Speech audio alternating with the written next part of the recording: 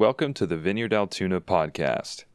If you have any questions or just want more information, you can visit our website at vineyardaltoona.org or any of our social media platforms at Vineyard Altoona. And now, here's Derek with the message.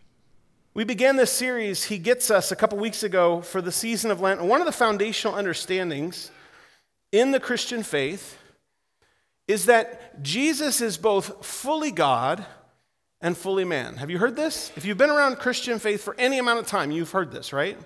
That Jesus is not only 100% God, Jesus is 100% man. But you know what I've noticed? Most of the time, people are way more comfortable with Jesus being 100% God than they are with Jesus being 100% man. Most people are way more favorable. They like it better that Jesus is 100% God. They're sort of a little suspect about what it means that Jesus is 100% man. And yet this is foundational to our faith, right?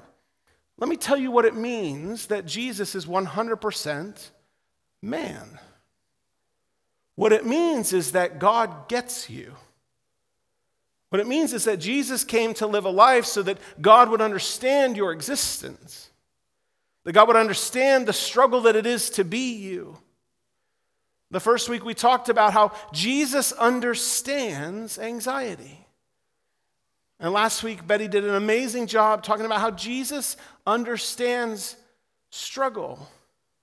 And today what I want to talk about is Jesus understands what it is to be wrongly judged.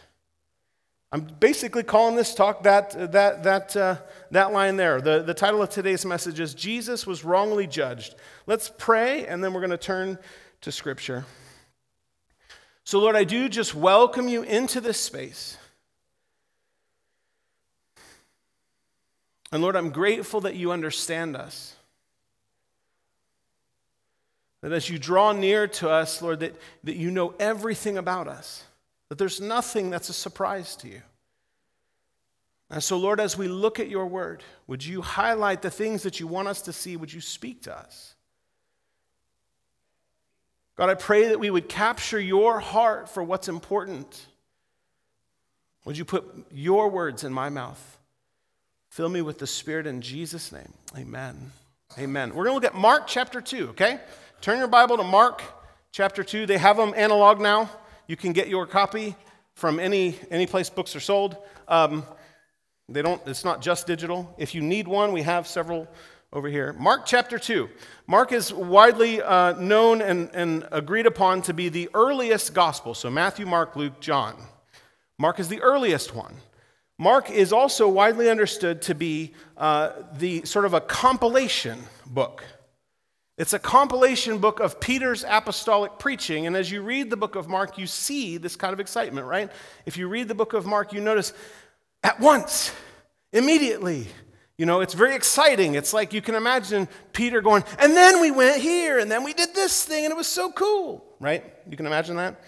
And so Mark arranges the first whole chapter to giving Jesus' origin story. Who is this guy? How did he come to be? What's his connection to the Old Testament?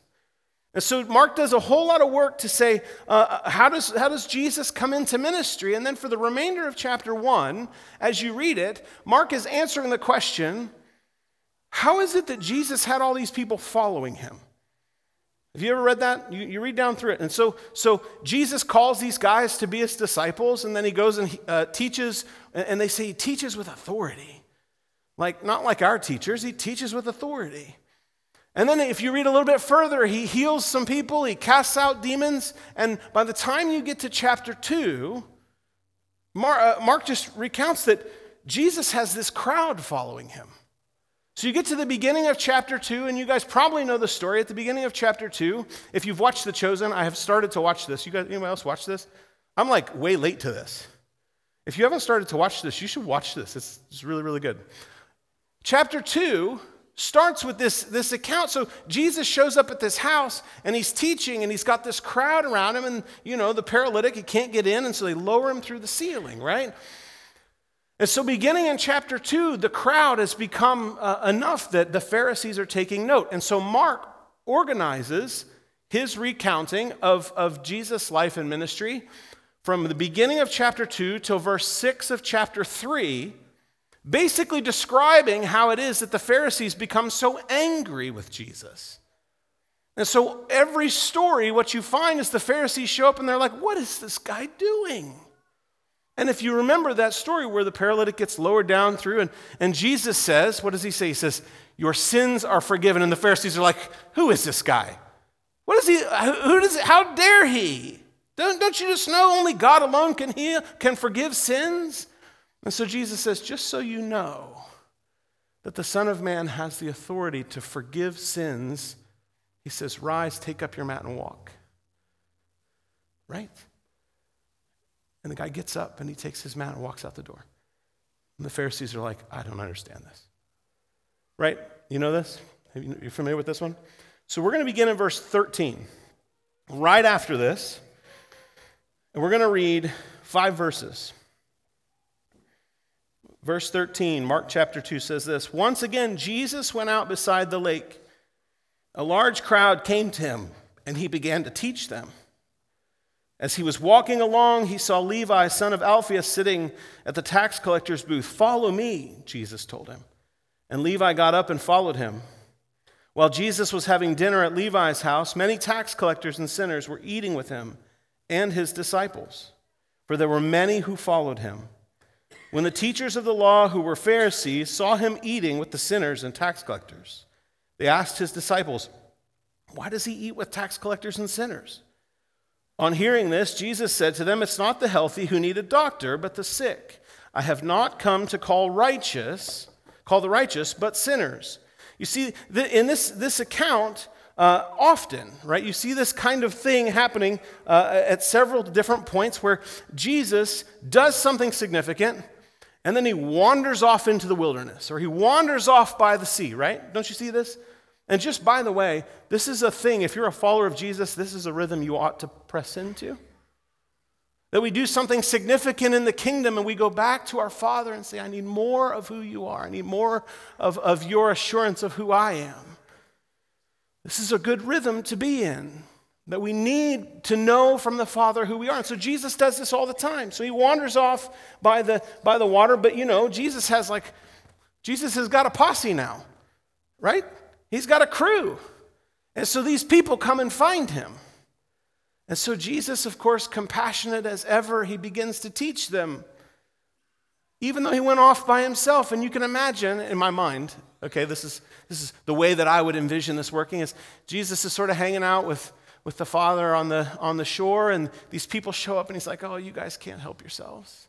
Well, let me teach you. And we go walking. And so Jesus is walking, and he's teaching, and he's talking, and he gets to this tax collector's booth. And he looks at Levi, and he says, follow me. Follow me. No explanation. No more words. Follow me. And Levi goes, you got it. Drops everything. Now, if you're not familiar with why this is a scandalous thing, let me help you understand this. In Matthew's account of this exact story, Matthew names himself in the story. And so what we discover is Levi is Matthew. And Jesus says, follow me. Here's the problem. Tax collectors in the first century were traitors. Do you know this? They're Jewish brothers and sisters who are extorting their fellow Jewish brothers and sisters on behalf of the Roman occupation. They're traitors. And so most of the first century perspective of a tax collector is like, you're immoral, you're corrupt, you're on the level of a prostitute. And that was the thought. You're a tax collector, you're a prostitute, you guys are the same level. You're outcasts, you don't belong. And we got to stay away from you. And yet Jesus says, follow me to a tax collector. Here's the problem with that. If you were going to be a respected teacher, if you were going to be a respected rabbi, this is not the people that you call. But this is who Jesus calls. He says, follow me. You know, Jesus is still doing that today. He's still doing that right now. Maybe even in this room, he's doing that right now. That you've got all these reasons why, well, man, if I could just get myself together, maybe I could follow Jesus. You know, maybe if I could just if I could stop the addiction, maybe then I could follow Jesus.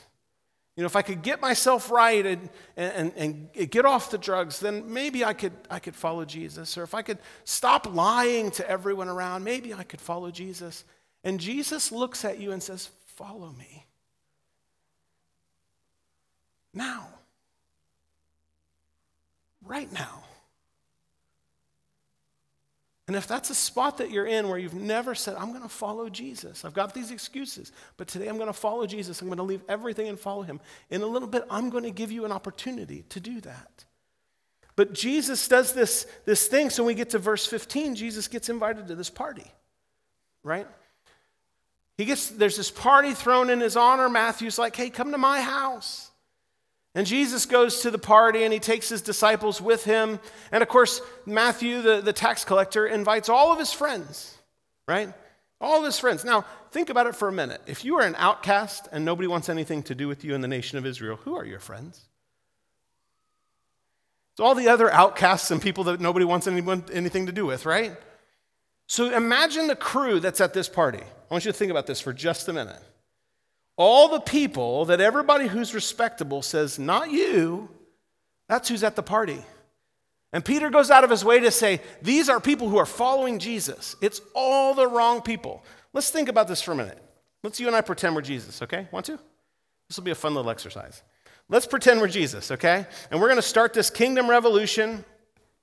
And we're going to get a group together and you know, we're going to begin to usher in the rule and the reign of God. So we're going to get a group of people together. Who will we choose? We'll probably choose the influential people, right? You know, the people who can sort of like get us through the governmental stuff, and probably choose the really smart people, right? Wouldn't you want the smart people? And you would choose the people who had a lot of money, some people who had some accounting skill, right? When you choose those people, you probably would want to choose the people that understand the Old Testament really, really well, right? Like we most of the time sort of look at the Old Testament like a junk drawer. There's a whole bunch of cool stuff in there. I'm just not sure what it is, right? Some of you are like, how did you know? Yeah, right? There's like a lion's den in there and a flood. I'm not sure where, but it's in there, right? It's like the junk drawer. So we probably would want to find somebody who's really good at the Old Testament, right? Wouldn't we? And maybe not even just that they're really good at understanding the Old Testament, but we would probably want somebody who was good at living it, right? Who could sort of go, here's how you navigate, here's how you live the law, and here's how you follow all the rules. Wouldn't we want that person? Okay, so we've got this crew of people, right? You good? They're influential, the rich people, the accountants, the people who are really good at sifting the junk drawer, okay? What about this? What about the drug dealer? Do we invite the drug dealer onto our team? What about the thief? Do we invite the thief onto our team? I mean, how good is the treasurer? Is he really good? All right, do we invite the prostitute onto our team? I don't know. That's hard. And so many of you are like, this feels like a trick question. This feels like you're trying to corner me, and I'm not really sure how you want me to answer here. And many of you know the story, the way it goes, right? And so you go, I think we're supposed to invite those people, right? We're supposed to invite those people onto the team because like grace and stuff, right? So we're supposed to invite those people. So yeah. We're going to invite those people, right? We're going to choose to invite those people. But do you go to the party hosted by those people?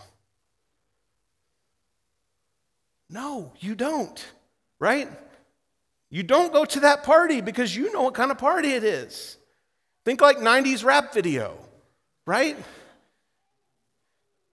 You know what kind of party it is, and if we show up there, the image of the revolution just gets contaminated. You know, people are going to see us there. The kingdom of God, and yet we're with the wrong people, right? We're not going to that party, or at least if we're going to that party, we're going to make sure nobody knows we're there, right? Or we're going to make a big stink about how we shouldn't be here, but we're here, right? And this is exactly what the Pharisees are upset about. Right? The Pharisees are upset because they're like, wait a minute. You healed all these people. You told us the kingdom of God was at hand. You cast out demons. You say you can forgive sins, and you proved it by making this guy be able to walk. So it seems like something is happening, and yet at the same time, you're hanging out with the wrong people. And the Pharisees are confused. They're like, if you wanted to start a revolution that we would respect, you're supposed to be hanging out with us, not these people, right? Because the Pharisees had separated themselves. Because they had figured out how to not be contaminated, and the way that you're not contaminated is you isolate yourself from everything that could possibly contaminate you, right? Fair enough? That's what you do to stay away from COVID, right? You isolate yourself from everything that could contaminate you. We just went through this exercise. Did you guys forget? It's like 3 years of your life that you'll never get back. This is how you protect yourself. And so this is what the Pharisees are doing. And so you can understand that they're confused. Because they're like, you should be staying away from those people. And just to be fair, the Pharisees were doing it for the right reasons, theoretically. The reason the Pharisees were trying to isolate themselves was because they thought the kingdom of God will come, Messiah will come if we keep the law perfectly.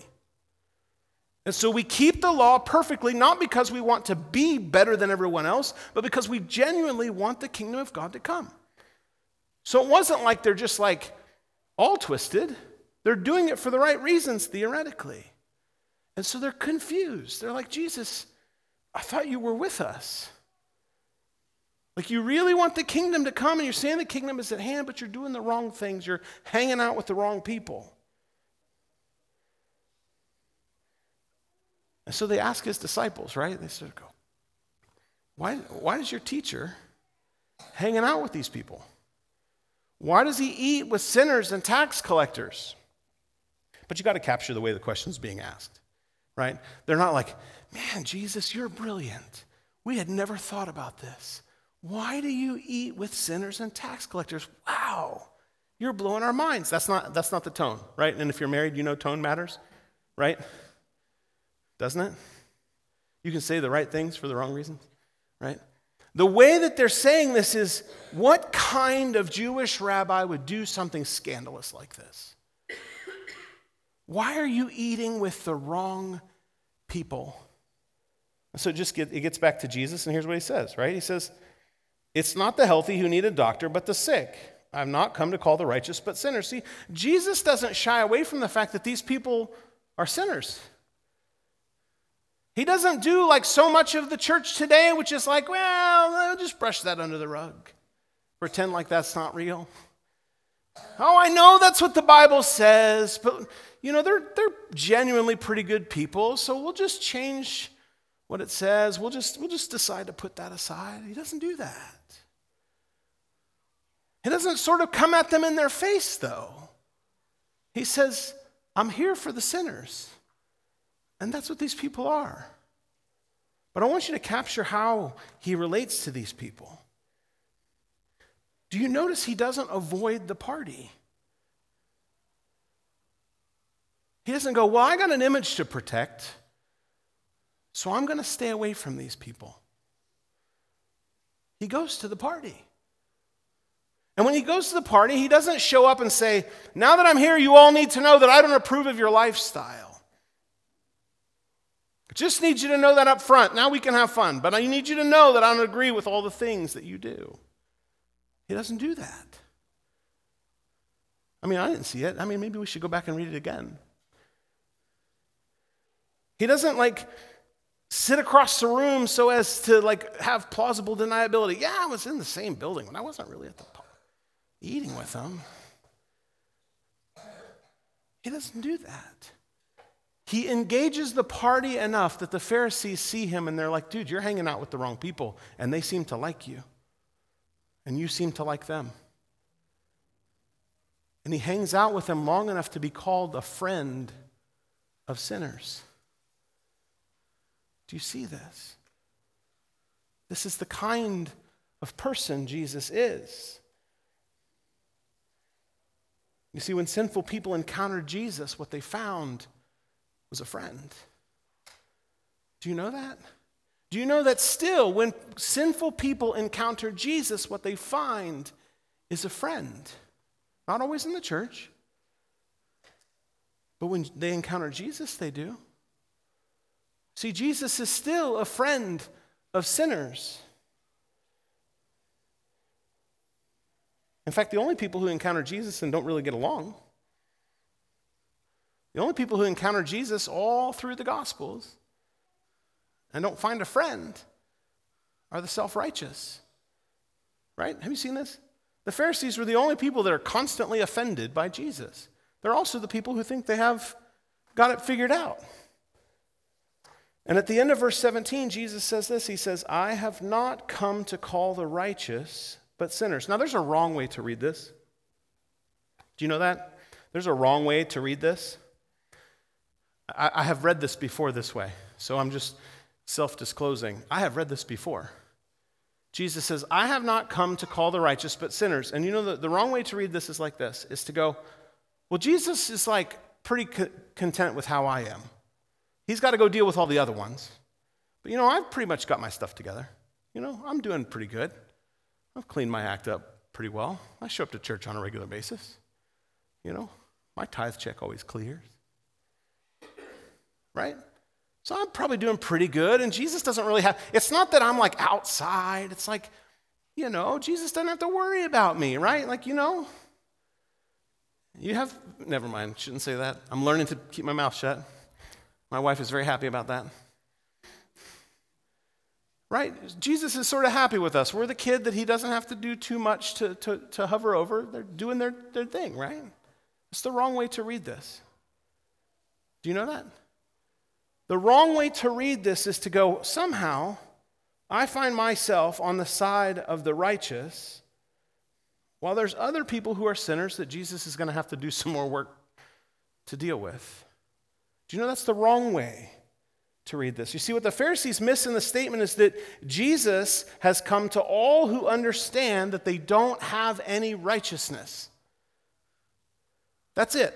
Jesus has come to everyone who understands that I don't have anything to offer. And if you don't provide every aspect of this, I'm a dead man. Do you know that? Let me just say this as clearly as I can. Sin has made way more of a mess than we could ever imagine. Do you know that? Sin has contaminated your life at levels that you have never even thought about. We are all way worse than we ever thought. And the best thing we can do is sort of like spray paint the mess. But it's still there. Do you know that? Like, sin has made a way bigger mess of the world than we ever thought possible. And the fact of the matter is, the longer I follow Jesus, I find more and more that we are in real danger when we think we've figured out how to manage. Do you know that? I have found it to be really, really dangerous to believe that you have figured out how to top sin. That I have figured out how to manage it. It's not an issue in my life anymore. It doesn't touch me. It doesn't get in. Nothing happens to me. I have figured out how to manage it all. That's a dangerous place to be. I have watched a lot of really influential leaders who thought, well, I figured it out now. I run the game now and I'm good. I figured it out, only to fall because they didn't realize that this is a bigger mess than we know how to deal with. Do you know that? I have watched so many people who rise in so much influence. You know the social media only apostles, right? The ones who are apostles so long as Facebook keeps running. Thanks. I appreciate the laugh. Everybody else was like, I don't know what he's talking about. That's okay. We don't have to go back to it. But I have watched so many people who are the biggest gospel preachers in the world on social media, and they've forgot the fact that sin has tainted everything. And what happens? Thing after thing after thing comes out. And they discover, again, that things are way more of a mess than we thought they were. Do you know this? I mean, I know people so closely and even so recently who thought that they had gotten past it. That I've been saved for a long time and I've been rescued out of a lot of mess. Jesus has saved me and now I'm leading other people and I'm making a tremendous kingdom impact. People whose names I'm not going to mention, but I know very well. Who after decades of ministry and kingdom impact came face to face with the reality that sin has made a mess of everything. And we are all way worse than we thought we were. Do you understand this? Are you appropriately depressed now? Everybody feel really, really good? Let me tell you the really, really, really good news. When Jesus says, I've not come to call the righteous, but sinners, it's an invitation to everyone. You know, it was an invitation to the Pharisees. It's an invitation to everyone to say, oh, you're right. Sin has made a way bigger mess than I ever realized. And the only posture to come to Jesus is, yes, I'm a sinner. This has tainted everything about the way that I am. There's not some people to whom this doesn't apply. The only people who don't recognize this as an invitation are people who have built a platform of self-righteousness. If it's offensive that I'm telling you that all of us are way more tainted by sin than we realize, can you just take that as a warning from the Lord that you might be standing on a platform of self-righteousness? And I have watched way too many times that platform falls tragically with ripple effects that goes far beyond you ever thought it could. But here's the good news. See, Jesus looks to all of us and he says, follow me. Follow me. Follow me. And it's an invitation to be welcomed by Jesus, to be loved by Jesus, to be forgiven by Jesus, to eat with Jesus, to be related to Jesus. It's an invitation because here's the deal. Jesus loves us. He leads us. He teaches us the way that life is supposed to work. He died for us. He was raised for us. He was ascended for us, and he prays for us. The invitation is to follow that he might make you right with your Father. Do you know that? Do you understand that? Friends, Jesus doesn't call us sinners the way the rest of the world does. The rest of the world says, you're a sinner. Get away from me. Jesus says, you're a sinner that I want to welcome. Do you understand that? Because it's sinners that Jesus is after to welcome into fellowship. Do you understand that? Jesus says what is true so that he can welcome us into relationship where he will change us from the inside out. This is the invitation, and there's never a day that he doesn't invite us again and again and again. You guys know the name Martin Luther? The father of the Protestant Reformation. He said this about the Christian life. Martin Luther said, to progress is always to begin again. What it means to grow up in the Christian life is to start over every time. Every single day I get up and I respond to the invitation of Jesus, follow me. Follow me. And what that means is that every single one of us, whether you're following Jesus for decades already or you're still exploring faith, and you're not sure what you think, every single one of us is invited every day by Jesus, follow me. Follow me. That's the invitation to you today. Every single one of us is always dependent on Jesus to rescue us. But before I end, I want to point out one more thing. You know, there's one more instance in this passage of wrong judgment.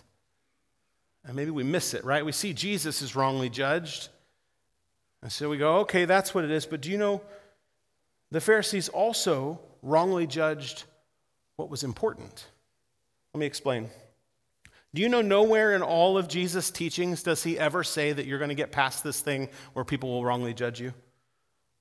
Like, you can scour the book. Nowhere in the teachings of Jesus does he say, hey, and once you've been doing this for a little while, people will understand why you're doing what you're doing, and they will stop judging you wrongly, and they'll judge you rightly. Do you know that he never says that?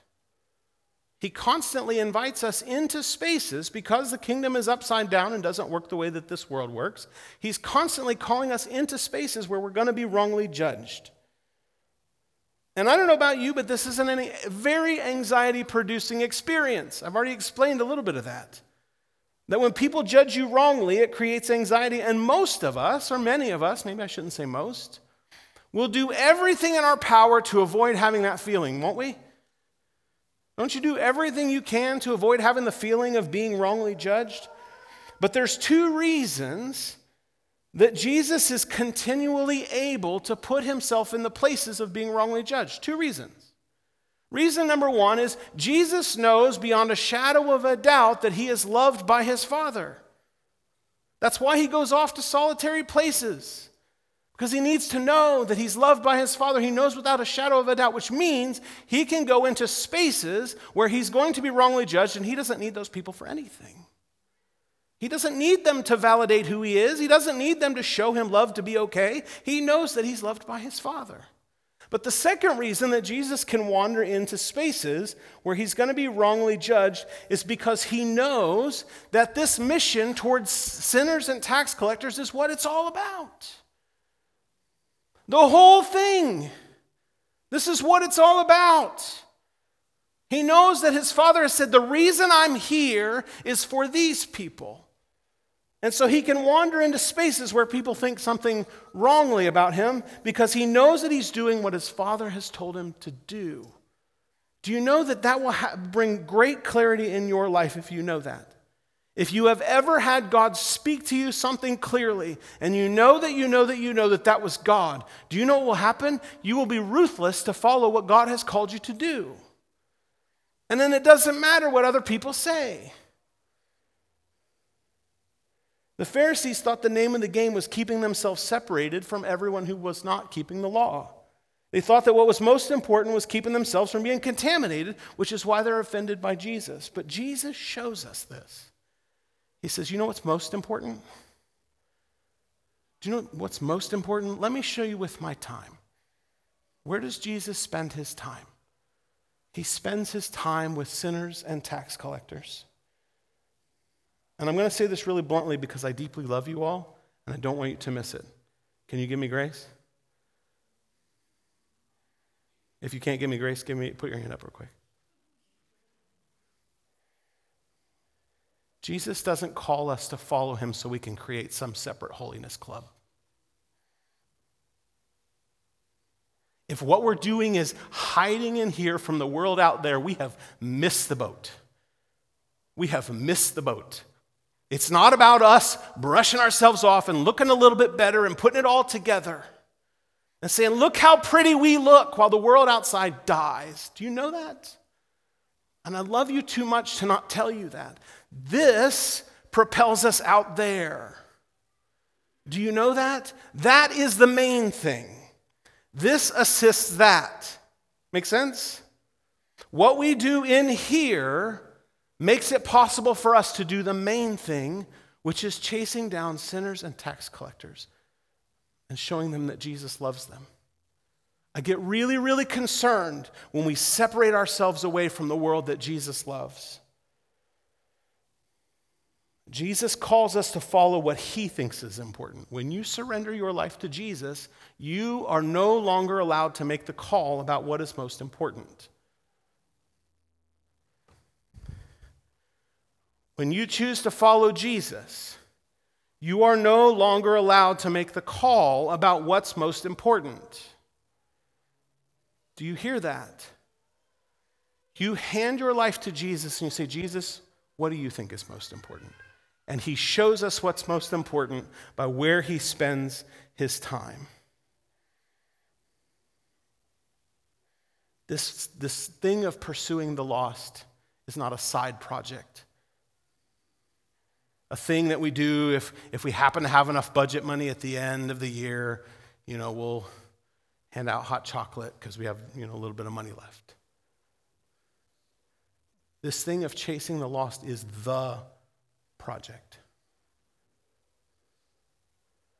God has a mission and he has a people for the mission. It's not the other way around. We are the people for the mission that God has. I want to finish sort of by telling you guys a story. It's not my own story, but I thought it was really good. I want you to imagine for a minute that we all go camping. Okay? We're all going to go camping. Some of you are going to bring your glampers, right? You got your TV, the air conditioning. Some of you got your pop-ups. We got this tent. Some of you got hammocks, and we're all going to go camping together. Okay? So we're camping, we're hanging out, and the sun's starting to set over the trees, and you know how it starts to get a little bit dark. And while it's getting a little bit dark, I discover that my daughter has wandered off, and I can't find her. So I'm looking all around. I'm like, have you seen my daughter? Have you seen my daughter? I can't find her. And everybody's like, I haven't really seen her. Of course, panic begins to set in, and we're like, hey, we have got to go and find my daughter. She's wandered off. The sun's going down, and I don't know where she is. If you've ever lost a child, you know this feeling, even for a minute, right? And so I'm like, hey guys, I know you all love me. Will you come and help me find my daughter? She's wandered off. We're going to go into the woods and we're going to find her. Will you help me? And of course, you all love me. And you're like, yeah, we'll help you. So we start to get ready to get together to go into the woods. And somebody goes, hold on. Time out. I don't think we have a good enough community yet to go into the woods. We haven't developed enough community yet. So I'm going to get a package of hot dogs. We're going to sit in a circle around the fire. We're going to develop community with each other. And then we'll be able to go into the woods together as really well-related people. So that's what we're going to do. So I'm going to get some hot dogs and some marshmallows, and we're going to develop community together. And then somebody else says, hold on. I don't think our hearts are right enough yet to go into the woods. I think we need to get our hearts right before we go wandering off into the woods. And so I've prepared a meditation. And I'm going to lead us through a collective meditation so that we can get our hearts right before we wander off into the woods to look for your daughter. And somebody else says, hold on, I brought my guitar and I wrote a song about what it's like to be lost in the woods. And so I'm going to lead us into some corporate singing. We're going to sing about what it's like to be lost in the woods and what it might be like to be found. So we're going to sing first. And then once, we sing and we're well in touch with what it would feel like to be lost in the woods, then we'll go into the woods. Meanwhile, I have taken off into the woods to find my daughter, and when I find her and come back, God help all of you if I find you eating hot dogs around a fire, playing songs on a guitar about what it might be like to be lost, and doing a meditation to get your heart right before you go find my lost daughter. Jesus has taught us what the priority is, and God help us all if we just sing better songs and we just hang out around a campfire and we just meditate, and maybe one day we'll care about what he cares about. Do you see this? God help us all if we just sit in here and sing songs about what it was like to be found. Meanwhile, there are people out there who are desperate.